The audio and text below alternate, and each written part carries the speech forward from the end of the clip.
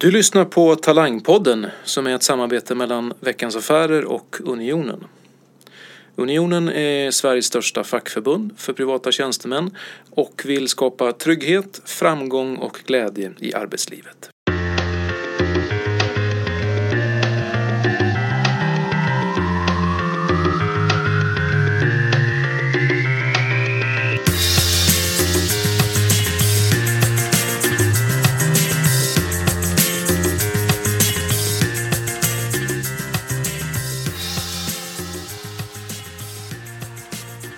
Hjärtligt välkommen hit, Katarina Gospic. Tack! Du, var roligt att du är här. Tack så mycket, det är jättekul att vara här. Ja. Du, jag tänker så här, många av de flesta av våra lyssnare, de vet nog vem du är till namnet. Men bara för att göra en liten rekapitulation. Så du är ju tidigare hjärnforskare. Det stämmer.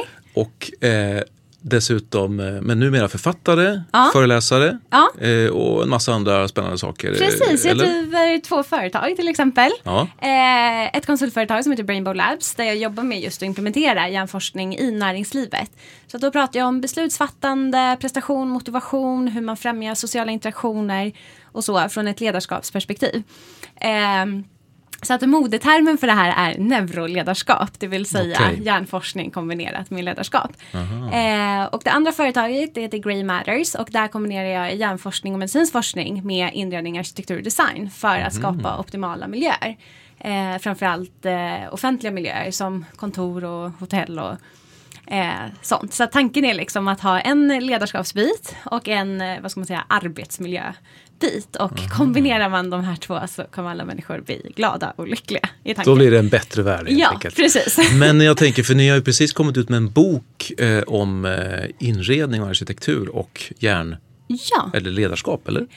Precis, alltså den heter neurodesign, så det är det andra modordet för dagen. Och det är just det här när man kombinerar hjärnforskning med hur vår miljö och omgivning och design påverkar oss. Och sen också hur man kan använda den här kunskapen för att just främja hälsoprestation och välmående. Så att, det är en spännande bok. Det är som en coffee table-bok helt enkelt. Så att det är liksom innehållsrik text, men sen finns det också en massa inspirationsbilder och så, som Isabelle Sjövall, min affärspartner och min författarpartner har tagit fram genom alla sina år. Ja, spännande. Men du, jag tänker så här, hjärnforskare, är inte det lite grann höjden av, är inte det typ det bästa man kan vara? Varför hoppar man om från det? Men alltså hjärnan är ju absolut det mest spännande som finns. Jag är ju extremt partisk när jag svarar på den här frågan. Men anledningen till att jag hoppade av var faktiskt på grund av hur den akademiska världen ser ut. Om man pratar status, hierarkier, prestige, vilka incitament som finns bakom forskningen och så. Och det var inte så rent som jag trodde att det skulle vara helt enkelt. Jag var där för att jag ville lära mig allt om hjärnan och kroppen. Men sen finns det massa politik och så som man ska ta hänsyn till. Och det intresserar inte mig. För mig är inte det en kreativ miljö. Utan jag är intresserad av frågeställningarna, forskningen och men hur man kan bidra till en bättre värld helt enkelt. Och så ville du hellre vara entreprenör då? Ja, precis. Ja. Och jag upplevde också att det fanns ett så stort gap mellan akademin och mellan, verkligheten. Alltså näringslivet, vanliga människor, samhället och så. Och det märkte jag mycket när jag gick på fest. För att då fick jag väldigt mycket frågor kring mitt forskningsområde som handlade om vad som händer i hjärnan när vi fattar ekonomiska beslut. Så att jag fick så extremt mycket frågor och jag kunde liksom ha små klungor på fester där alla ville ställa frågor. Så här kände att här finns det någonting som man kan göra? Ja, precis. Och den här kunskapen behöver verkligen komma ut och människor är intresserade men ingen kan någonting helt enkelt. Ja, men jag är sjukt laddad. Jag har massor med frågor här som jag tänkte vi skulle prata om. Vad härligt. Och jag tänkte att vi ska ju prata, du är ju supertalang och tänkte prata om ledarskap, supertalang och hur hjärnan funkar typ. Men först jag bara så lite nyfiken på, för du är entreprenör, jag är också ganska nybliven entreprenör. Just det. Men hjärnan hatar ju osäkerhet. Det stämmer. Eller hur? Ja. Och hur ska man förhålla sig som entreprenör om man nu ska för det är ju osäkert. Ja. Hur ska man liksom lura hjärnan? Precis, det här är en jättebra fråga och det här var någonting som jag brottades med själv väldigt mycket. För att som sagt, jag har ju 3 examiner. Jag är fysiolog, jag är läkare, jag är hjärnforskare. Och när jag kände så här att den här miljön passar inte riktigt mig. Nu vill jag starta något eget och jag hade en ganska, amorf och abstrakt tanke. Liksom. Jag visste inte exakt hur det skulle vara men jag hade en känsla som var så stark så här, att det här är något jag vill göra. Och sen när jag började prata om det här så var det ju många som tyckte att jag var jätteknäpp och hur kan jag liksom lämna den här trygga banan. Jag hade en forskningskarriär framför mig och en läkarkarriär. Och, du bara sitta där och bli professor och så är man klar. Ja, men typ så. Och det var folk som föreslog så här, men gud, du har ju kommit på så bra grejer och det är ju bara att fortsätta kötta dina experiment så kan du bli professor när du är ung och liksom så.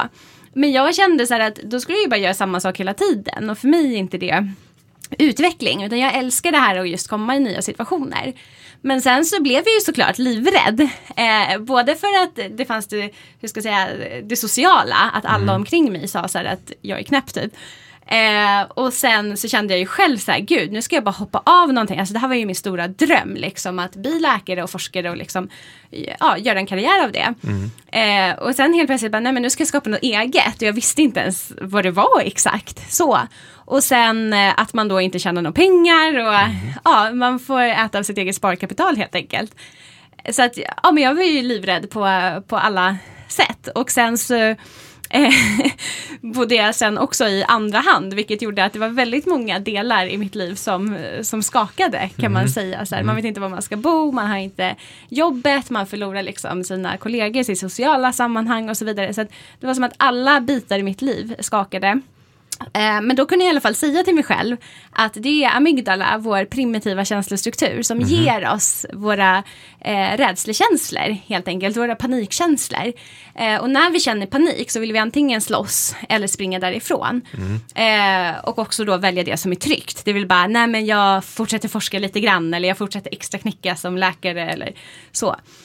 Och så kände jag också, jag fick faktiskt 3 veckor in på min entreprenörsresa så fick jag världens finaste erbjudande från en vän som hade startat ett nytt, vad ska man säga, läkarkoncept så, där man jobbar med mycket förebyggande hälsa och så.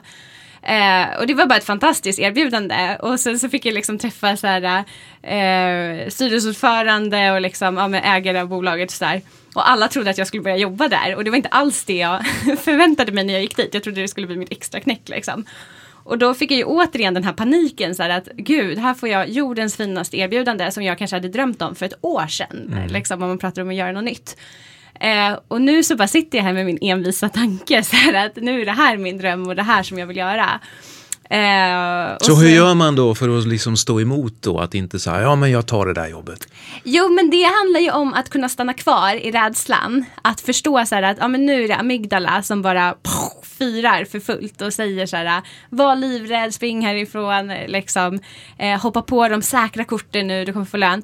Och då måste man bara säga till sig själv så här att amygdala, jag fattar att det är du som signalerar, att det är du som försöker skrämma mig för alla de här nya osäkra grejerna. Men det är faktiskt det här jag vill göra. Och så går det över efter ett tag, eller? Ja, precis. Alltså ångesten går ju ner. Ju mer man utsätter sig för situationer och ju när man också vågar stanna kvar i rädslan. Liksom inte bara springa därifrån till en säkerhetszon. Utan bara fortsätta vara där. Och då kommer man vänja sig vid hur det känns. Och sen så blir det också så här att när man då börjar göra sina grejer och känner så här, gud, det här är så himla roligt. Då får man ju faktiskt en belöning från att göra det här tokiga. Och sen så blir ju det så kul till slut att man inte vill tillbaka till någonting gammalt. Så slår det liksom gammalt ut den här rädslo. Ja, men precis, att belöningen blir då så mycket, mycket större. Och så kan man strunta ännu enklare i rädslan. Ja, men bra, men då har jag ett bra tips där. Ja, men precis. Ja. Så våga sitta lugnt i båten ändå, fast man har panik. Men du, jag tänker så här, du är ju utsedd till supertalang av oss. Tack. Och då blir man ju lite nyfiken på när du är supertalang och så sysslar du med att titta på hur hjärnan funkar. Så hur ser det ut inne i hjärnan på en supertalang? Ja, men precis. Det är en fantastisk fråga. Alltså man kan ju säga så här att för att nå framgång så måste vi ju vara uthålliga. Vi måste liksom kämpa mot långsiktiga mål och så. Och så som hjärnan är kopplad så älskar vi ju snabba belöningar. Och sen så tycker vi det är jättejobbigt att behöva anstränga sig jättemycket innan man får liksom en belöning. Någonting som tar tid helt enkelt. Men det man kan säga är, om man kollar på molekylär nivå, så har man sett i gnagare att har man en speciell typ av mottagare som påverkar vårt belöningssystem, så är man faktiskt mer benägen att kämpa hårdare och mer för att nå en långsiktig belöning än om man inte har den här speciella mottagaren. Så att man skulle kunna gissa att i supertalangernas hjärna så kanske det finns den här varianten helt enkelt av mottagare. Men sen så är det ju så att man kan ju också skapa det här själv genom att återigen, man måste våga ta de här stegen. Man måste våga utsätta sig för jobbigheten.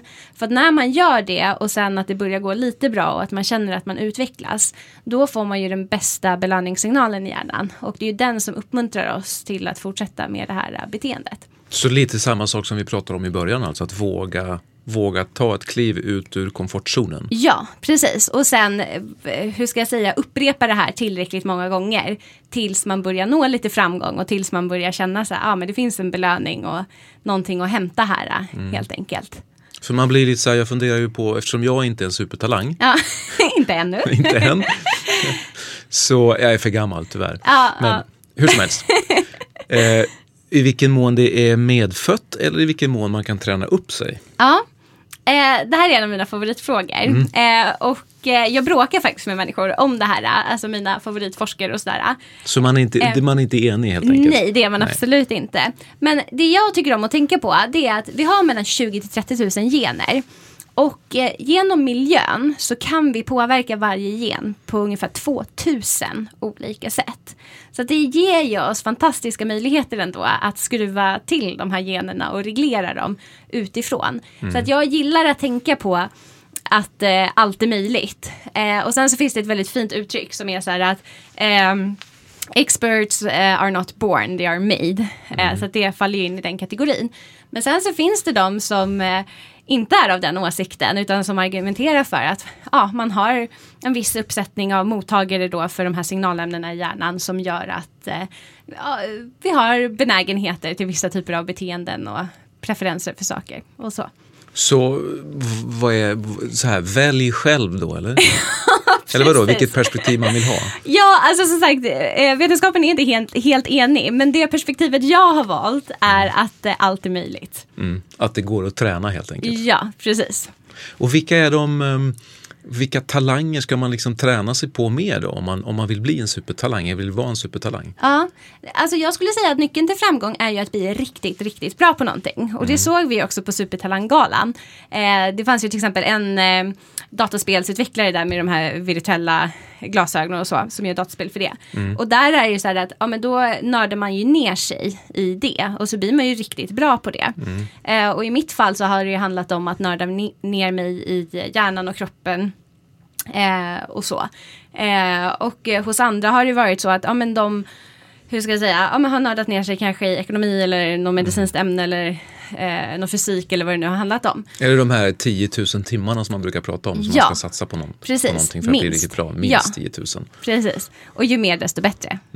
Men det gäller ju också att det är kvalificerade 10 000 timmar. Jag brukar säga så här att om du spelar Blinka lilla stjärna i 10 000 timmar då kommer du inte bli lite konsert. Tjatigt, men... Ja, men precis. Då kommer du inte bli konsertpianist. Utan det gäller ju hela tiden att pusha sig själv och spela nya svårare stycken liksom. Att man ska ligga på gränsen av sin förmåga.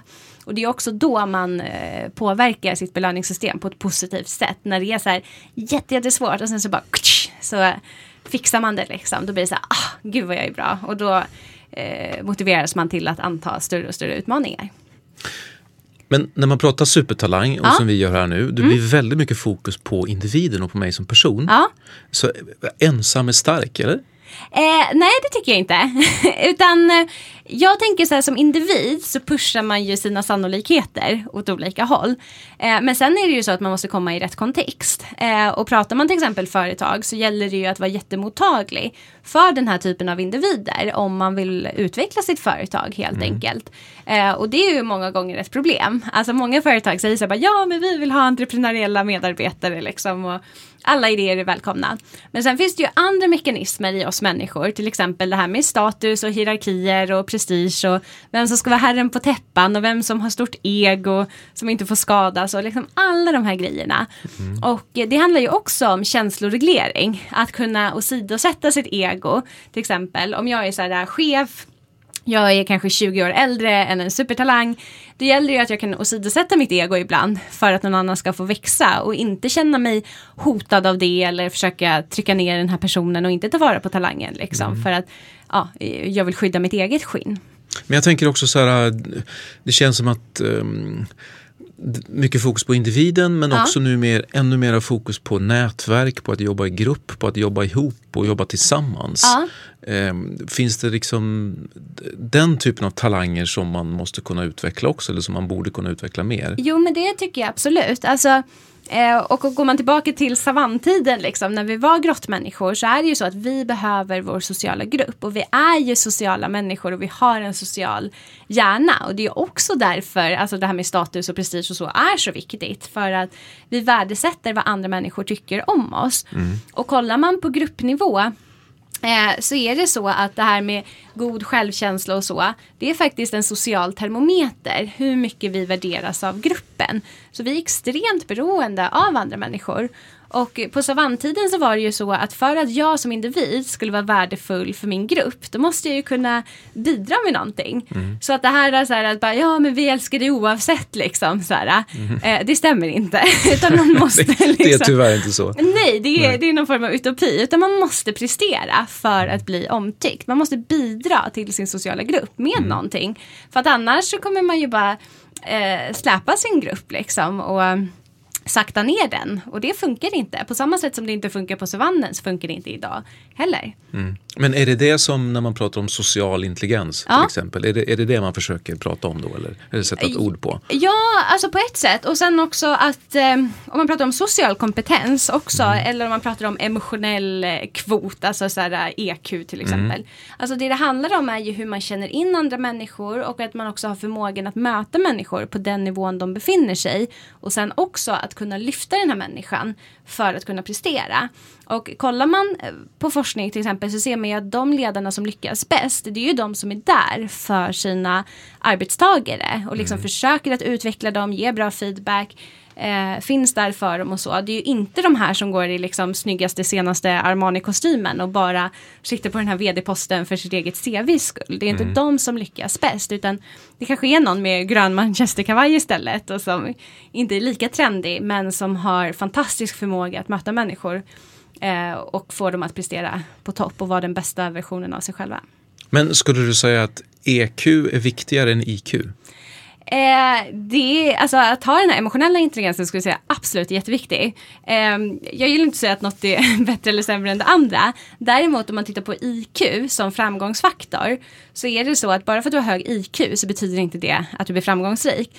Utan man behöver faktiskt bara vara normalbegåvad. Ja, men det var ju dit jag ville komma. Precis, så är det. Man behöver vara normalbegåvad, och sen om man är medelklass och uppåt, det är då man har de bästa förutsättningarna för att kunna lyckas i livet, så som vi ofta brukar definiera det.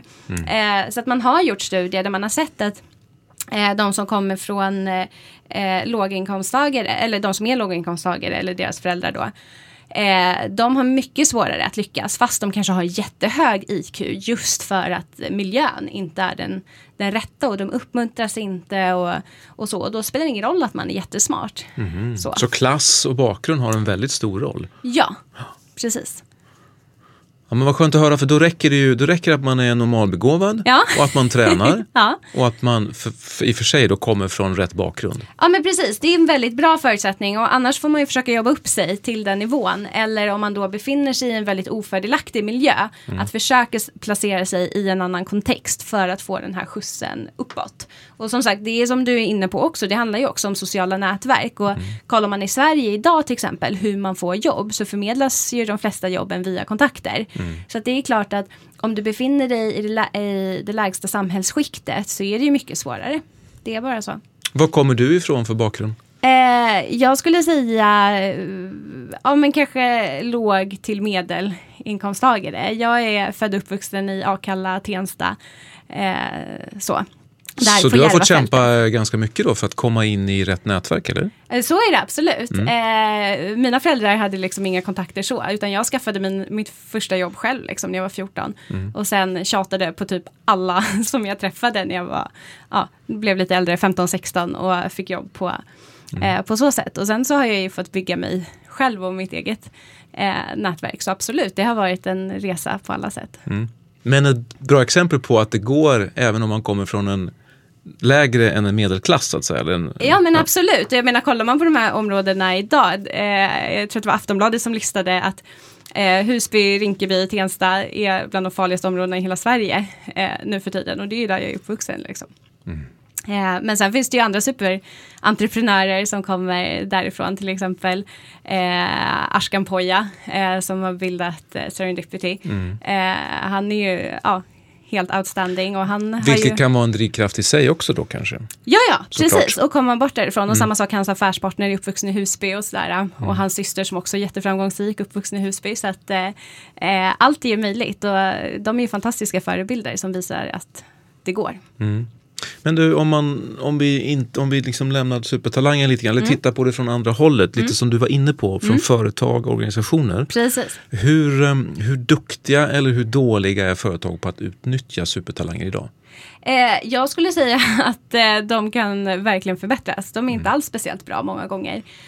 Och det känner jag själv också när jag träffar väldigt många duktiga människor. Att de får inte sitt eget utrymme. Och det ofta leder till är att de startar eget. För att de har den här kraften. De vet hur duktiga de är. Och så lämnar de företagen istället. Och det är ju inte på något sätt dåligt om man kanske ser det från ett samhällsekonomiskt perspektiv. Utan då startar de ett nytt företag och ger fler människor möjligheter och sådär. Men om man tänker så här, de företagen som släpper de talangerna. Där är det ju verkligen en brain drain. Och det skulle jag säga också inom akademin. Den världen jag kommer ifrån. Alltså brain drain är enormt. Just för att man inte skapar den optimala miljön. Helt enkelt. Så om man är en arbetsgivare då, vilka är de bästa tipsen från dig för att behålla och attrahera supertalanger? Det är just det här att man ska få sitt utrymme. Jag skulle säga att det som ofta händer är att chefer blir väldigt rädda. De känner sig hotade när någon ung och duktig kommer. Och de fruktar sin egen position och så vidare. Och att de kanske då inte ska få bestämma. Och så att det handlar mycket om ego-issues skulle jag säga. Så och hur kommer man åt det? För det är inte så lätt att säga sådär att nej men nu lägger jag det där åt sidan, eller? Nej, det är det inte. Och sättet man gör det på, det kallas för emotionell reglering. Och återigen att man förstår så här, jag är livrädd för den här 25-åringen som verkar vara helt fantastisk. Men jag inser att om jag nu åsidosätter mitt eget ego och lyfter den här människan så finns det jättemånga fördelar. Och det finns ju även fördelar för mig då som chef att jag lyfter det här. Idéerna kommer fram, vi kan skapa nya produkter och tjänster, vi kan tjäna mer pengar, bättre omsättning, vi kan anställa fler människor och sen så kan man ju faktiskt då få cred som chef för att man lyfter upp de här personerna. Så att jag skulle säga i slutändan så gynnar det ju alla, men det är ju just den här kopplingen vi har inom oss själva. Att vi vill se gärna till de här kortsiktiga belöningarna. Att jag vill känna mig lugn och trygg här just nu som chef och inte känna mig hotad. Och när jag då har alternativet så här, ska jag lyfta upp den här talangen, känna all den här ångesten och så. Då väljer vi gärna den kortsiktiga belöningen. Och bara, nej men det är mycket tryggare här och nu. Och så slipper jag anstränga mig. Och sen så leder det till att den här personen slutar kanske. Så det låter lite som så här generellt när vi pratar om att våga stå emot den här spontana känslan av att oj, det här var farligt. Utan att våga liksom vara i det och... Precis, och utmana sig. Och det är det man också ser, att förmågan till att reglera sina impulser. Jag brukar ha en liknelse med den här skenande hästen och ryttaren. Så att om man tänker sina impulser som kan stå för då snabba belöningar, alltid vilja välja det som är tryggt och alltid vilja undvika det som är osäkert eller något nytt eller obekant eller så. Om man tänker på det här som en skenande häst så har det jättemycket bearbetningskapacitet i hjärnan. Så att när information kommer in i hjärnan så kommer det till den skenande hästen som då bara liksom vill springa. Far iväg åt något håll. Ja, precis. Bara på direkten. Men sen så har vi ju ryttaren som motsvarar frontalloben som är hjärnans smartaste del. Och den kan ju hoppa på den här hästen och bara okej, ta det lite lugnt nu. Nu ska vi rida åt det här hållet istället. Men som sagt, det kräver ju mycket mer energi som ryttare att styra en skenande häst åt ett helt annat håll än att bara låta hästen springa sin egen väg. Men det är ju det här som är nyckeln till framgång och det har man sett i hur många studier som helst. Att när vi kan reglera våra impulser då går det bättre för oss i livet. Ett väldigt känt experiment är det här marshmallow-experimentet som man gör på barn. Och där har man liksom haft uppföljning både i 10, 20, 30, 40 år senare. Och ser att de barnen som inte äter upp en marshmallow så fort de får en utan kan vänta 15 minuter för att då få en till marshmallow. De tjänar bättre, de har bättre utbildning och de har också bättre position i näringslivet. Men hur ska jag rent konkret tänka då när det blir så oj, det här var läskigt? Ja. Vad ska jag göra då? Ska jag typ räkna till någonting? Eller ska jag... Ja, men så att om du sitter då med, låt oss säga att du är chef, du sitter med en supertalang och så känner du så här, gud, den här personen är jättebra, men nu känner jag mig hotad liksom. Att man ändå vågar utmana det, att man stannar kvar, att man kanske räknar till 10 och inte bara reagerar direkt och bara, nej, det här får du inte göra liksom. Och sen också att man kan bygga upp en strategi innan. Att när jag stöter på den här känslan, då ska jag faktiskt sitta tyst och lyssna. Jag ska inte svara på direkten. Jag ska gå hem och sova på saken eller tänka på det. Ge mig själv lite tid så att man lugnar ner sig. Och sen också ha objektiva krav som man kanske har satt upp innan. Så här att, vart är det jag vill nå med mitt företag? Vad är det jag vill utveckla och så? Och sen om det här passar in i de boxarna, ja men då får man ju följa det liksom. Så att man kan ju också använda sig av checklister. För att inte låta känslorna styra för mycket. Ha lite is i magen och ha checklista helt enkelt. Ja, precis. Ja. Men du, jag tänker på den här boken som du precis är aktuell med nu. Ja.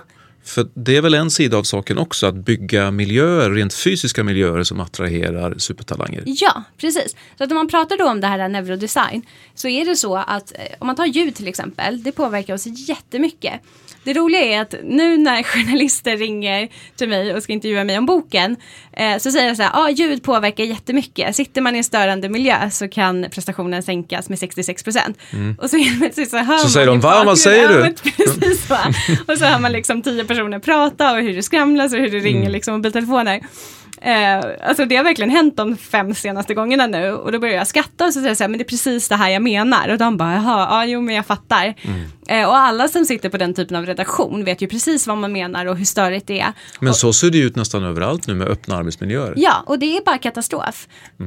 Som sagt, det kan sänka prestation upp med 66%. Och då kan man ju också ställa sig frågan som arbetsgivare, vill jag ha arbetskraft som presterar på 44% av sin förmåga? Och sen är det viktigt att förstå att det här hänger ihop med pengar. Många tänker ju på inredning och arbetsmiljö som något ganska fluffigt. Man räknar krona per kvadratmeter. Men återigen så är ju det att inte ta med alla variabler i ekvationen. Och det är också ett sätt att tänka jättekortsiktigt. Om man bara kollar på krona per kvadratmeter och så tänker man inte så här att nu har jag sänkt din prestation med 66%. Hur mycket kostar inte det? Och sen vet man att människor mår sämre, de söker mer psykologhjälp, de söker mer läkarhjälp. Och så vidare. Så att då gör man ju människor sjukare. Plus att sitter man i stora kontorslandskap så har man fler sjukskrivningsdagar och så vidare. Så att jag menar, man gör sin egen personal sjukare. Plus att man får dem att prestera sämre. Får man ingen positiv effekt av att man sitter tillsammans och kan utbyta idéer och nätverka och sådär? Jo, alltså jag brukar säga så här att man ska alltid ställa sig frågan, vilken är min vetenskapliga frågeställning? Och det betyder helt enkelt så här att en frågeställning kan vara, hur får jag min personal att prestera på topp? Och om du då, låt oss säga att du är journalist, då vill jag kanske som arbetsgivare att du ska skriva så många artiklar som möjligt och de ska vara så god kvalitet som möjligt. Och då skulle jag säga så här, svaret på den frågan är att då behöver du sitta tyst och lugnt för att du ska prestera. Om min fråga är så här, hur får jag min personal att prata så mycket som möjligt? Då kanske svaret är så här, men då är det jättebra att sätta alla i en stor grupp. Medan om jag kanske driver en redovisningskonsultbyrå och vill att folk ska hålla siffrorna rätt i mun liksom. Och har den frågan, hur får jag mina konsulter att prestera så bra som möjligt? Då är återigen svaret att men då behöver vi sitta tyst och lugnt. Och sen är det ju så här att bara för att man har lugn och ro när man utför sina arbetsuppgifter så betyder ju inte det att man inte ska träffa sina kollegor. Men man kan schemalägga det. Man kan ha fika på morgonen tillsammans, man kan äta lunch tillsammans, man kan liksom bestämma så att 10:00 så har vi gemensamma möten. Och så vidare. Så det handlar ju inte om att man inte ska träffa varandra. Men det handlar om att man ska göra saker med intention. Katarina, vår tid börjar rinna ut. Om du får skicka med en sak som är den allra viktigaste när vi pratar om supertalang och hjärna, vad skulle det vara? Den inre motivationen, att göra saker med hjärtat. Och sen faktiskt det andra tipset är det här med känsloreglering. Att kunna reglera sina impulser, för det är verkligen nyckeln till framgång. Ja, så ta det lite lugnt och tänk efter innan du agerar. Precis. Härligt. Ja. Tack så hemskt mycket. Ja, men tack själv. Hej då. Hej då. En bra företagskultur och arbetsmiljö på din arbetsplats, så gå in på unionen.se och sök på chef.